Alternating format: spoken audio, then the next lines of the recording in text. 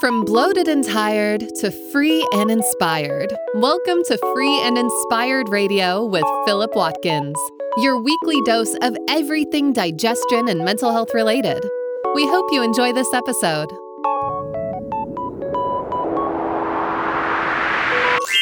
Here is your host, Philip Watkins.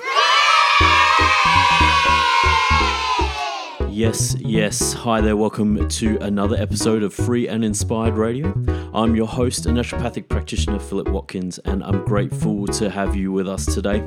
If you're new to the show, well, the title says it all. It's all about feeling free and inspired and exploring the many different avenues you can take to get there.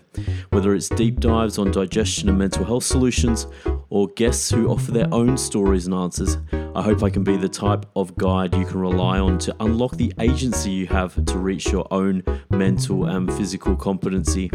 Let's get started with what's coming up on today's episode. Coming up on this week's show. Welcome.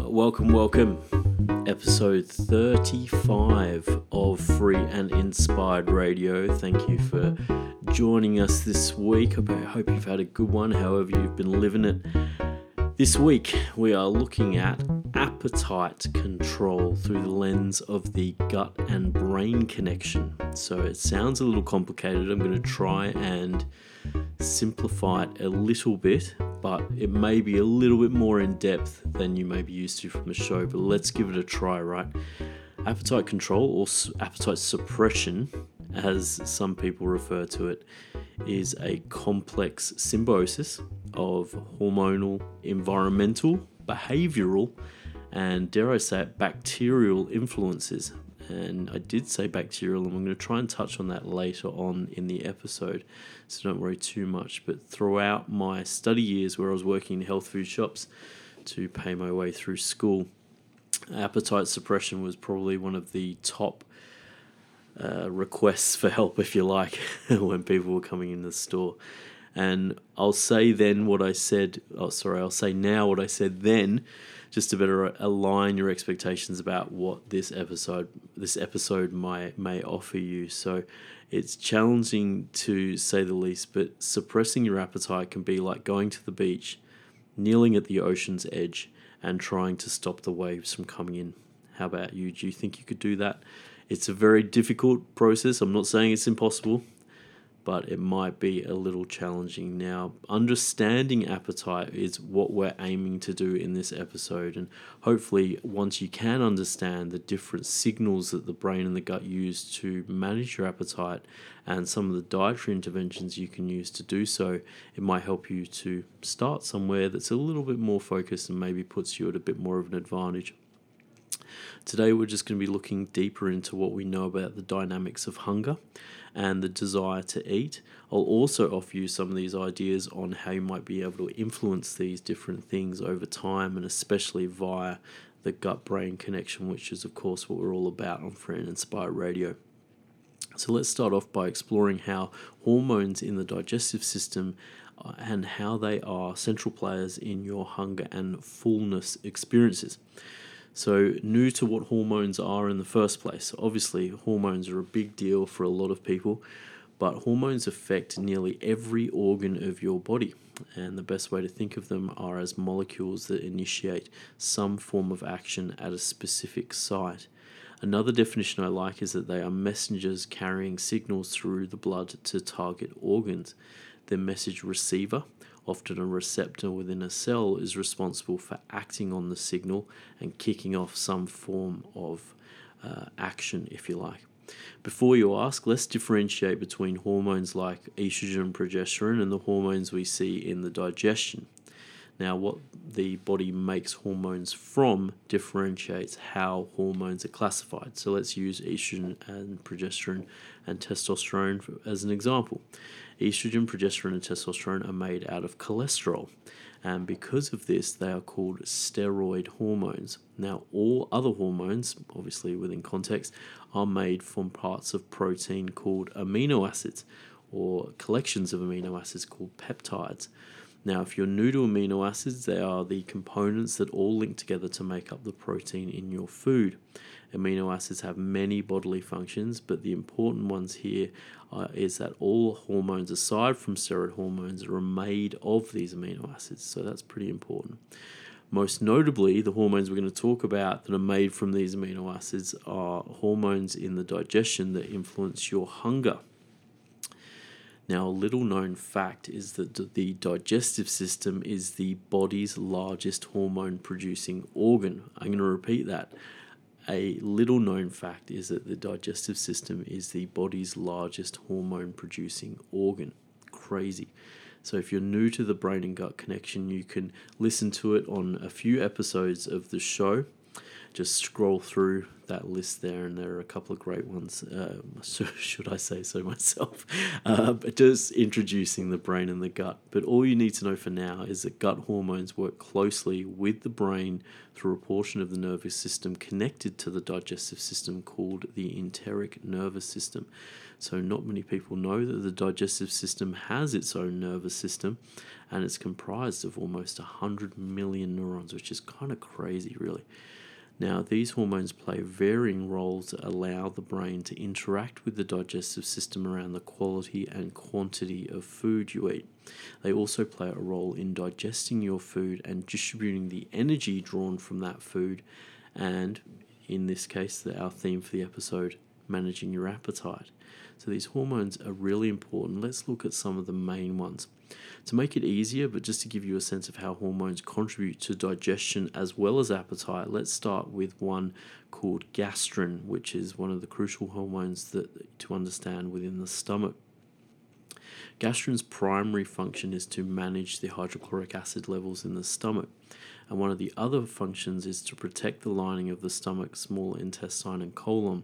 And one of the reasons why I've brought up gastrin in a small way in comparison to the other hormones, ghrelin and cholecystokinin, which we're going to be looking at in more depth, is because of gastrin and its regulation later on down the track in digestion. So hold ghrelin in the car park there in the mind, and we'll get back to gastrin and ghrelin and all of these different hormones. I'm already getting them confused, but hopefully we'll make sense of them as we move through this episode.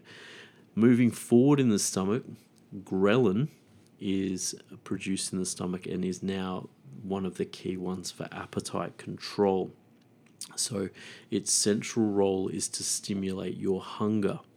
Now, a study conducted in 2004 confirmed this when higher levels of ghrelin were measured in people just before they initiated eating. Ghrelin is another excellent example of the influence the brain has on digestion. Ghrelin's effect on the way the body uses energy from food is driven mainly by the part of the brain called the hypothalamus. One of the key functions of ghrelin is for the brain to know the body is fed and to influence something called gastric emptying, which is how full you feel, but also very important for the digestion of your food when it travels from the stomach to the small intestine. Remember that ghrelin's primary function here is to make you hungry, and it's interesting to hear about the various factors that influence it. Of course, food intake is the first and principal factor that reduces ghrelin because, if you're hungry, then its job's done once you eat, right? But circulating ghrelin also decreases with age, glucose, and insulin intake, but is also higher in females than males, which is super interesting.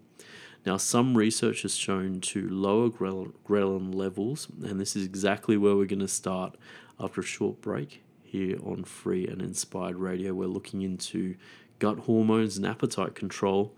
We'll be back with more after the break. Hold tight.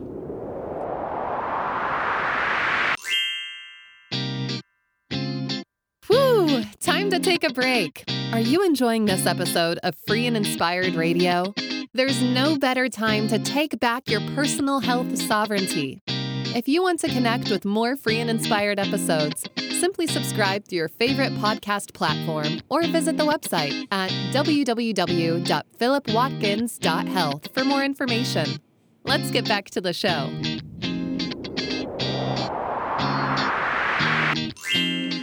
Yes. Welcome back to episode 35 of Free and Inspired Radio, where we are delving into how hormones connecting the brain and the gut help us to manage our appetites. Now, in part one, we've just introduced hormones in the gut, and we've started looking deeper into one of the main hormones for hunger, ghrelin, so the hormone that makes you hungry. Now, let's look at some of the research on how to lower ghrelin levels with the food that you eat, starting with fiber. So a high fiber meal has seen circulating ghrelin levels decrease. Another study also suggests that your fiber intake can predict your ghrelin levels, which can influence how much ghrelin decreases after you eat. Now, why is that important? Well, if you have more circulating ghrelin post eating, there's a better chance you might still feel hungry, and that's a little bit different from feeling full. Now, this is also, I think, quite fascinating, but also kind of underlines the complexity and maybe the individuality of how all of these hormones work. And as we go through the second part of this show, I'm sure it's just only going to get a little bit more complex. But I did warn you, I'm going to try and make sense of it and bring it all together so you can understand it a little bit easier at the end. Now, an interesting side note to the fiber and ghrelin connection is that combining foods with bioactives called polyphenols to these high fiber foods can help you decrease your hunger, not only decrease your hunger, but also improve the way your body deals with triglycerides and other fats that can build up. Now, combining the fiber and the polyphenols contributes to improving cardiovascular and stroke risk down the line. So the interesting part of where I pulled this study was that they were using carob as the fiber source for those who are interested. But it's a super good example there of just how food can really bring quite a lot to the table, literally, in not only obviously improving what we're looking at in the show, appetite control, but then having bonus effects in relation to things like cholesterol and other things like that. I'm getting distracted as usual. I don't have anyone to pull me back on track, but I'll hopefully be able to do it a little bit better as we move forward. So other dietary interventions that assist with reducing circulating ghrelin levels and regulating your hunger cues are meals higher in carbohydrates. So this is interesting. So the study that I looked at was in 2003, and they compared meals with high in carbohydrates with meals high in fat. So when measuring circulating ghrelin in healthy women, levels decreased after both the carbohydrate and fat meals, but the maximum amount decreased was significantly higher in the carbohydrate meal. This larger, more significant decrease caused a greater level of hunger suppression, which the researchers could match up with levels in the blood. Based on what we know above, i.e. glucose and insulin and age affecting ghrelin levels, other markers measured in the blood during this study, the reason why the ghrelin and hunger suppression occurred at greater levels was down to the higher carbohydrate meal, increasing insulin and glucose level. So, as I said, the ghrelin is sensitive to the food that you eat, and hopefully you're going to start understanding that over the course of different episodes of Free and Inspired Radio, a common misconception is that carbohydrates can make you hungry and are in some way wrong for you. And this, I'm sorry to say, isn't always the case. Don't get me wrong, not all carbohydrates are created equal, but consider that the good carbohydrates often come with high levels of fiber. So fruits and vegetables, for example, often come with high levels of fiber, and you can have all three contributing factors bringing down your hunger after a meal. And this doesn't just occur in the stomach. Now, I just wanted to make a small note about ghrelin and protein, because a lot of time, I think earlier, over the last 10 years, protein has been touted as something that makes you full. And I don't disagree with that, but after looking into some of the research into specifically ghrelin and protein, the research is actually fairly conflicting on whether or not it helps with hunger suppression. So, however, one thing I will say about protein and its contribution to hormones like ghrelin is that all of these hormones are made out of amino acids. So your protein we touched on this earlier in the episode, right? Your protein intake and making sure that you've got adequate amounts of those amino acids available means that your body can make these hormones. So that's kind of an indirect contribution to the appetite thing here. Let's move on to another hormone made in the small intestine, cholecystokinin, or CCK, as we'll refer to it now, because it's just easier. CCK is one of the key hormones for the digestion of protein and fat. Now, one of CCK's first discovered functions was to signal the gallbladder and pancreas into action to digest fats and protein. If ghrelin is the hormone that initiates the hunger that makes you eat, then CCK, or cholecystokinin, is the quarterback that directs the digestion once you've eaten. So I'll repeat that. If ghrelin is the hormone that initiates the hunger that makes you want to eat, then CCK, the hormone we're talking about now, is the quarterback that directs the digestion once you've eaten. It signals a decrease in gastric juice, so this is where we brought up gastrin. So I think it actually decreases gastrin, which then decreases your hydrochloric acid.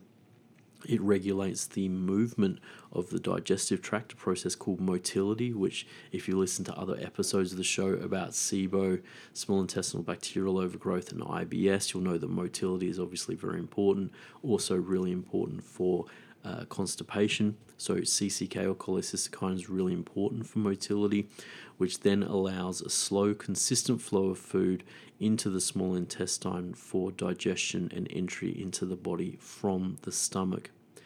Now, CCK also does something vital for satiety or fullness. It stimulates another hormone called leptin that acts on the brain, resulting in the sensation of feeling full. Now, there's a difference here. There's hunger and then there's feeling full. I think the two are kind of independent of each other, and leptin is one of the main hormones that really helps with helping you feel full.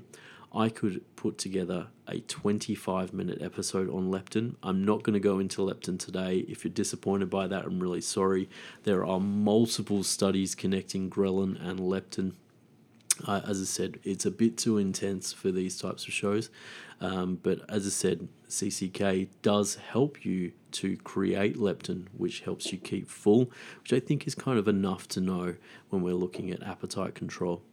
I'm going to get distracted a little bit again, just because I like to emphasize just how connected the brain and the gut and the way these hormones do, emphasize that connection.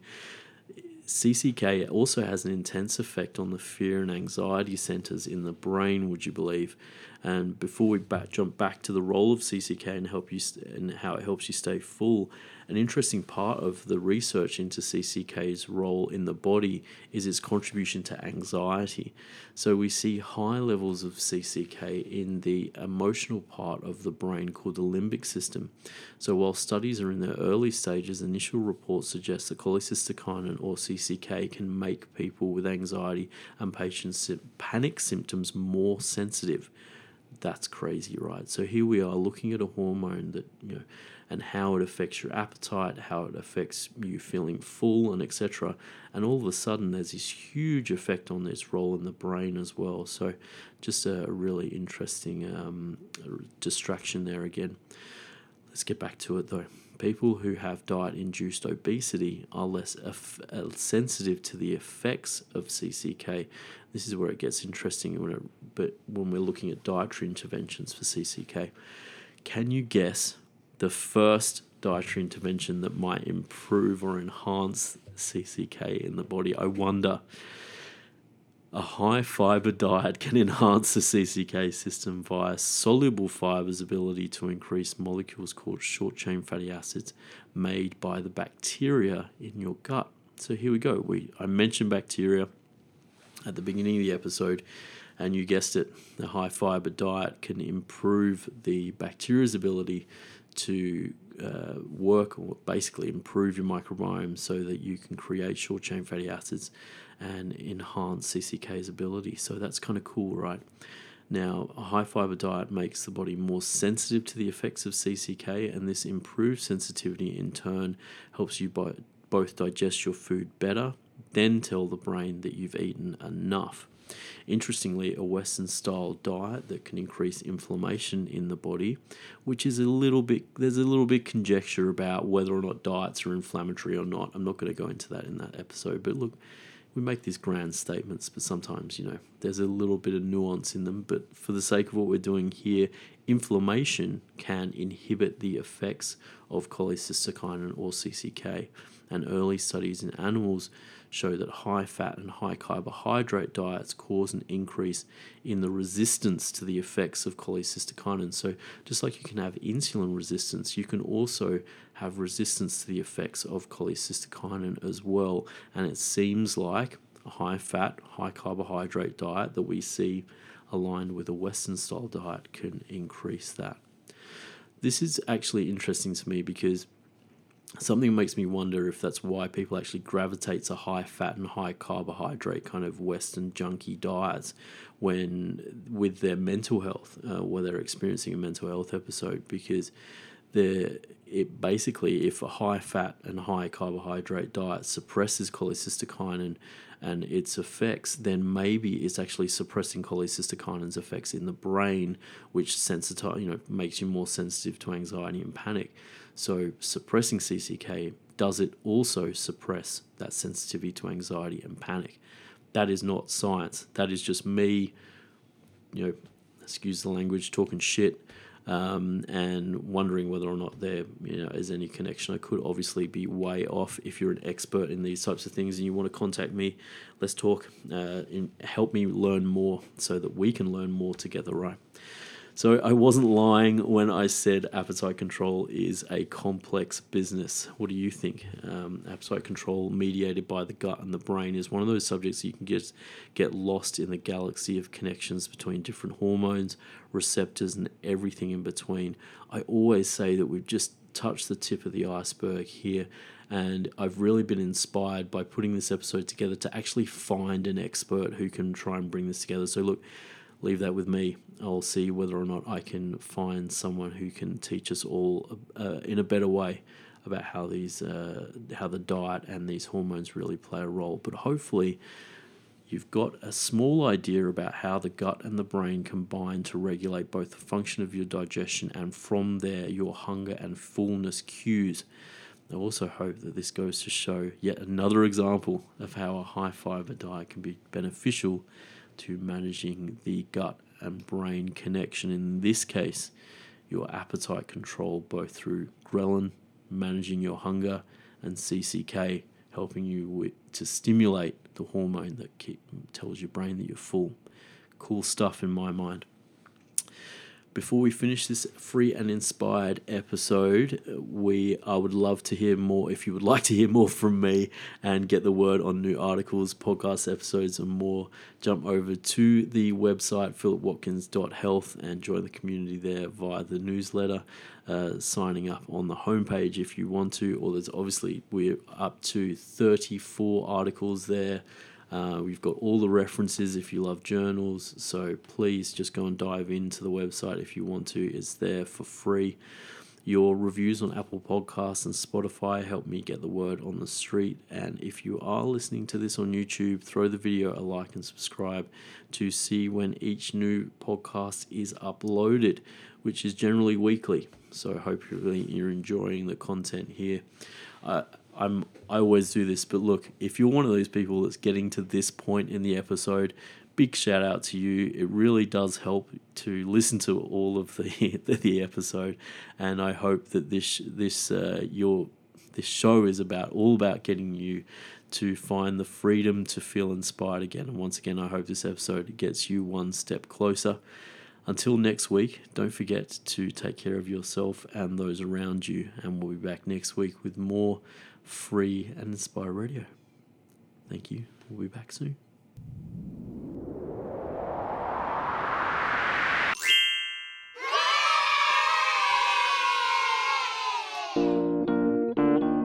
Oh my gosh, you made it to the end.